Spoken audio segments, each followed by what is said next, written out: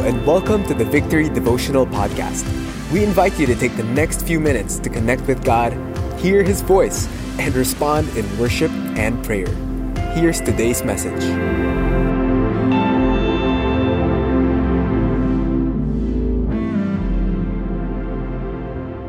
We are looking at the various miracles in the Bible throughout the year, and we are currently in the life and ministry of Elisha.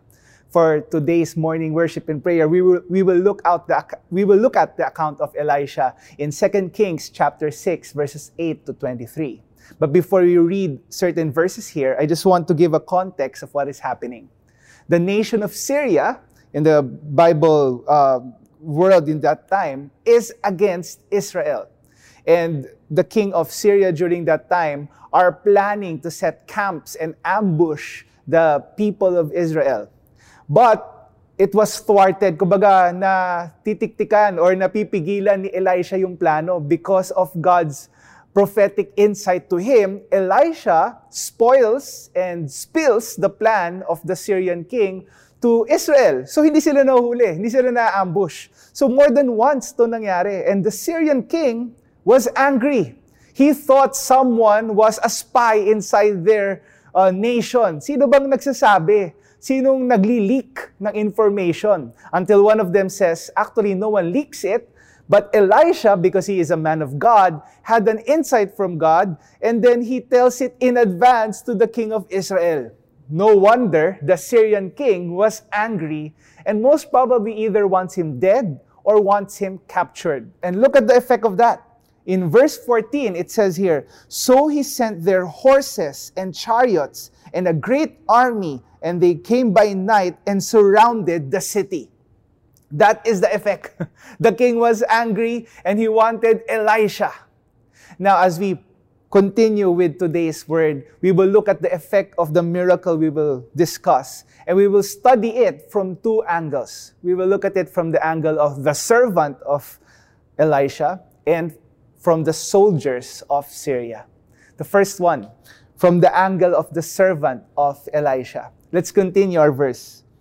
Verse 15, it says here, "When the servant of the man of God arose early in the morning and went out, behold, an army with horses and chariots was all around the city, and the servant said, 'Alas, my master, what shall we do?'" Now, imagine with me if you were that servant. Natulog ka, tahimik yung nasa paligid. Paggising mo, napapaligiran ka na ng army. When you go out, you realize that there are so many soldiers around you. Most probably planning to capture you or kill you. How would you feel? I believe I would also respond the same way as the servant did, with great fear. So he tells it to Elisha. But what did Elisha say? In verse 16, it says here, Elisha said, "Do not be afraid, for those who are with us are more than those who are with them." Again, if you were the servant of Elisha, how would you feel? Elisha, are you crazy? Nasisiraan ka naman ng ulo. We are no match against this great army. What do you mean that there is something or someone greater with us? At the most probably the prophets or the school of prophets, yung mga students or yung mga kasama ni Prophet Elisha, most probably they are numbered around hundreds. They are unequipped or less to no experience at war, especially before this great army of Syria. Elisha, you're crazy. But Elisha sees something different. In verse 17, it says here, "Then Elisha prayed and said, 'O Lord, please open his eyes that he may see.' So the Lord opened the eyes of the young man, and he saw, and behold, the mountain was full of horses and chariots of fire all around Elisha." There was something that changed. In that prayer of Elisha, the perspective of the servant was changed. Because perspective is powerful. What do we see? Elisha and the servant sure saw the great army surrounding their place. I mean, Obvious naman yun. Yung army ng Syria, nasa paligid nila. But initially, only Elisha saw the army of God that is on their side. And when Elisha prayed to God to open the young man's eyes, after that prayer, they were able to see two realities at the same time. You know, there is power in our prayers. When we pray, it opens our eyes to the things of God and changes the perspective, changes the way we see our reality. They were looking at two realities at the same time, the physical and the spiritual. The physical reality is the great army of Syria outnumbering Elisha and his servants. And equally true is the spiritual reality, the great chariots of fire and the army of God outnumbering the great army of Syria. And it took a prayer from Elisha, someone older, for the servant to see God's reality. What can we observe here? There's power when a community prays for one another. There is power when someone prays for you to see things that you don't see. There is power when the older, more mature, if you may, generation, whether by age or by faith, prays for the next generation to see the purposes of God. You know, in our time today, in our circumstances today, we don't need God to see our current reality. I mean, hindi natin kailangan si Lord para makita yung problema natin. It's very much obvious before us, right? The concerns that we have. It's very much obvious. It's physically visible. The bills, the sickness, the pressure, the requirements, the tasks to do. Kumbaga, automatic na yan, nakikita na natin yan. But it takes faith and divine intervention and a community that prays with us to see what God sees. Here's a quick application. When we are faced and surrounded with challenges, I'd like to invite all of us here to pray that we may see what God is doing in our lives. And at the same time, tayo naman, we pray for the next generation that they may see what God is doing in their lives. Now, we will look at the miracle that the soldiers of Syria experienced. So we talked about the miracle that the servant of Elisha experienced. Now we will talk about the miracle that the soldiers of Syria experienced. I'm going to read from verses 18 to 20. And when the Syrians came down against him, so ayan na, atake na sila. Elisha prayed to the Lord and said, "Please strike these people with blindness." So the Lord struck them with blindness in accordance with the prayer of Elisha. So nabulag sila. And Elisha said to them, "This is not the way, and this is not the city. Follow me, and I will bring you to the man whom you seek." And he led them to Samaria. Now, as soon as they entered Samaria, Elisha said, "O Lord, open the eyes of these men that they may see." So the Lord opened their eyes, and when they saw, and behold, they were in the midst of Samaria. So imagine, when they attacked, Elisha prayed another prayer, and this time it's opposite to what he prayed dun sa servant. Kung sa servant, that they may see, sa soldiers, that they may be blinded. And when they were blind, Elisha, quote-unquote, tricked them and led them to the capital of Israel, which is Samaria. Again, the very place, the very people that they wanted to go and destroy in the first place. Let me remind to us here the context. The nation of Syria in this biblical account was intending harm for Israel. But now, God has struck them with blindness. They are now the vulnerable one. Pwede silang maatake, pwede silang talunin.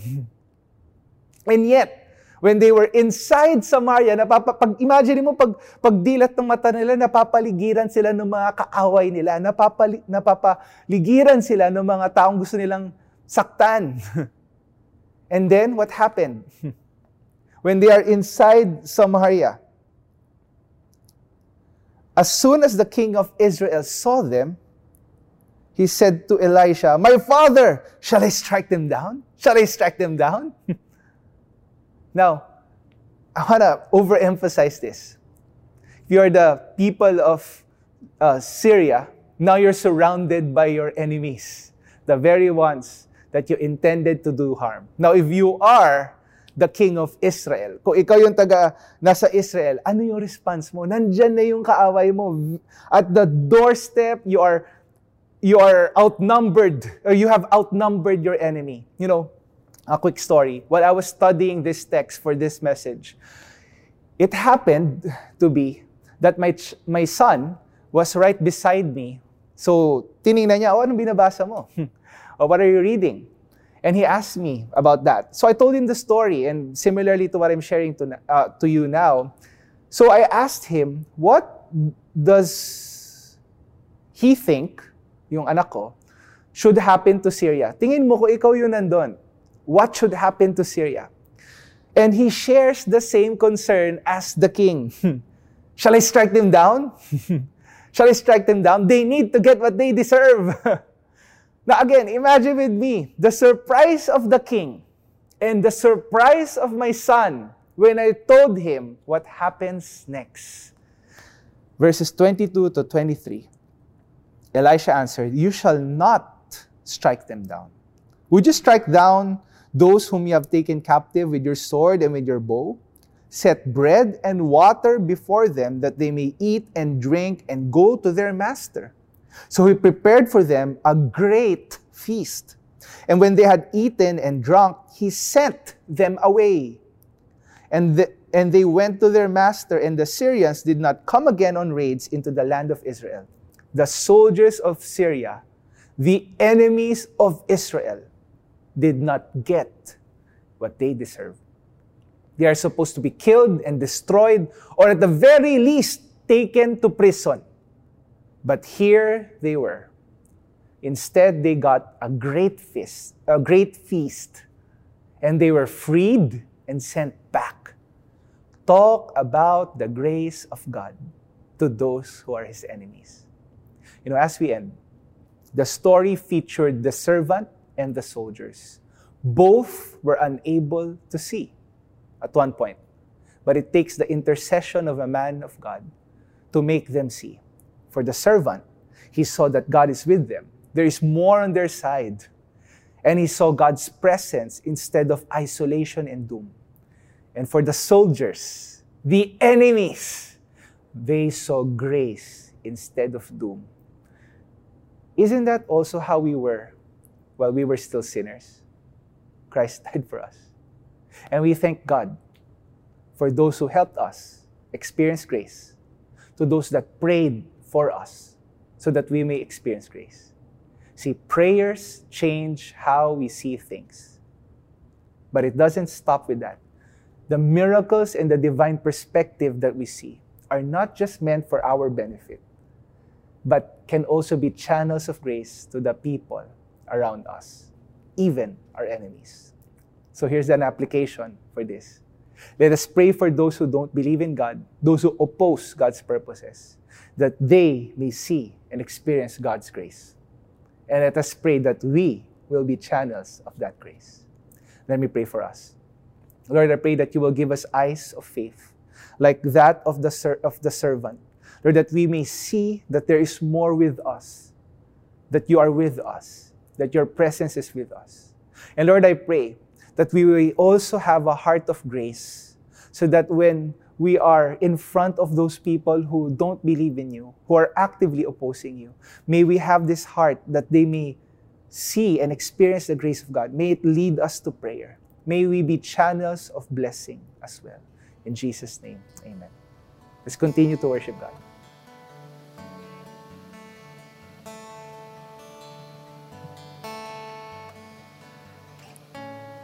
God, you are so worthy.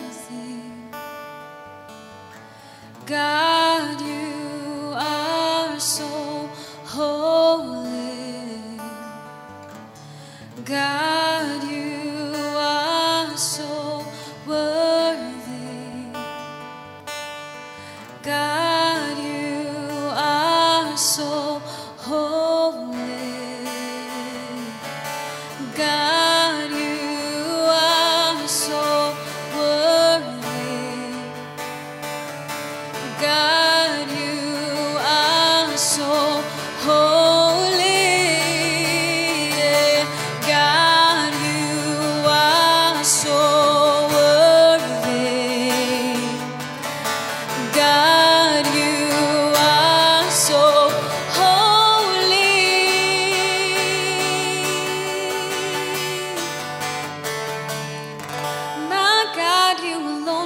truly great. Your words will never ever break. Your plans won't deviate from the promises you made. And I will never be the same. Your blood has washed away the shame. You took away my pain, and your love will remain. Your love will remain. Your love will remain.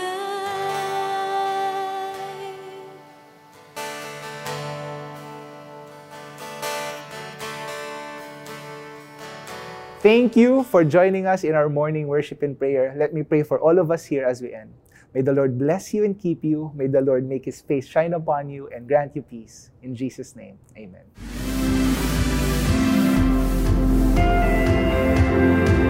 Thanks for joining us today. We hope this helps you build a habit of hearing from God daily. For more messages like these, follow us on Spotify or Apple Podcasts. If you'd like to watch these messages live every morning, visit us on facebook.com/victoryph.